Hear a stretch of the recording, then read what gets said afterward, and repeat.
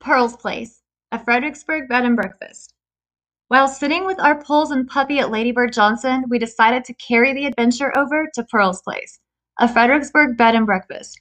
While we were not looking for proximity to Main Street and all the fun that it has to offer, this home still lies within a desirable distance. But that's not why we were there. We got to experience Pearl's benefits of living local. Comfortable, cute, and quiet, we enjoyed waking up with all the morning amenities after sleeping so soundly.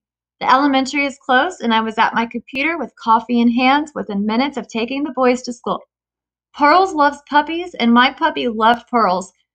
She had surprise treats, and the beautiful backyard with the birds to ponder over pouncing provided a great experience for Hank. We give Pearl's Place and Cynthia, the host, 5 stars, hands down, and will share our recommendation with our visitors.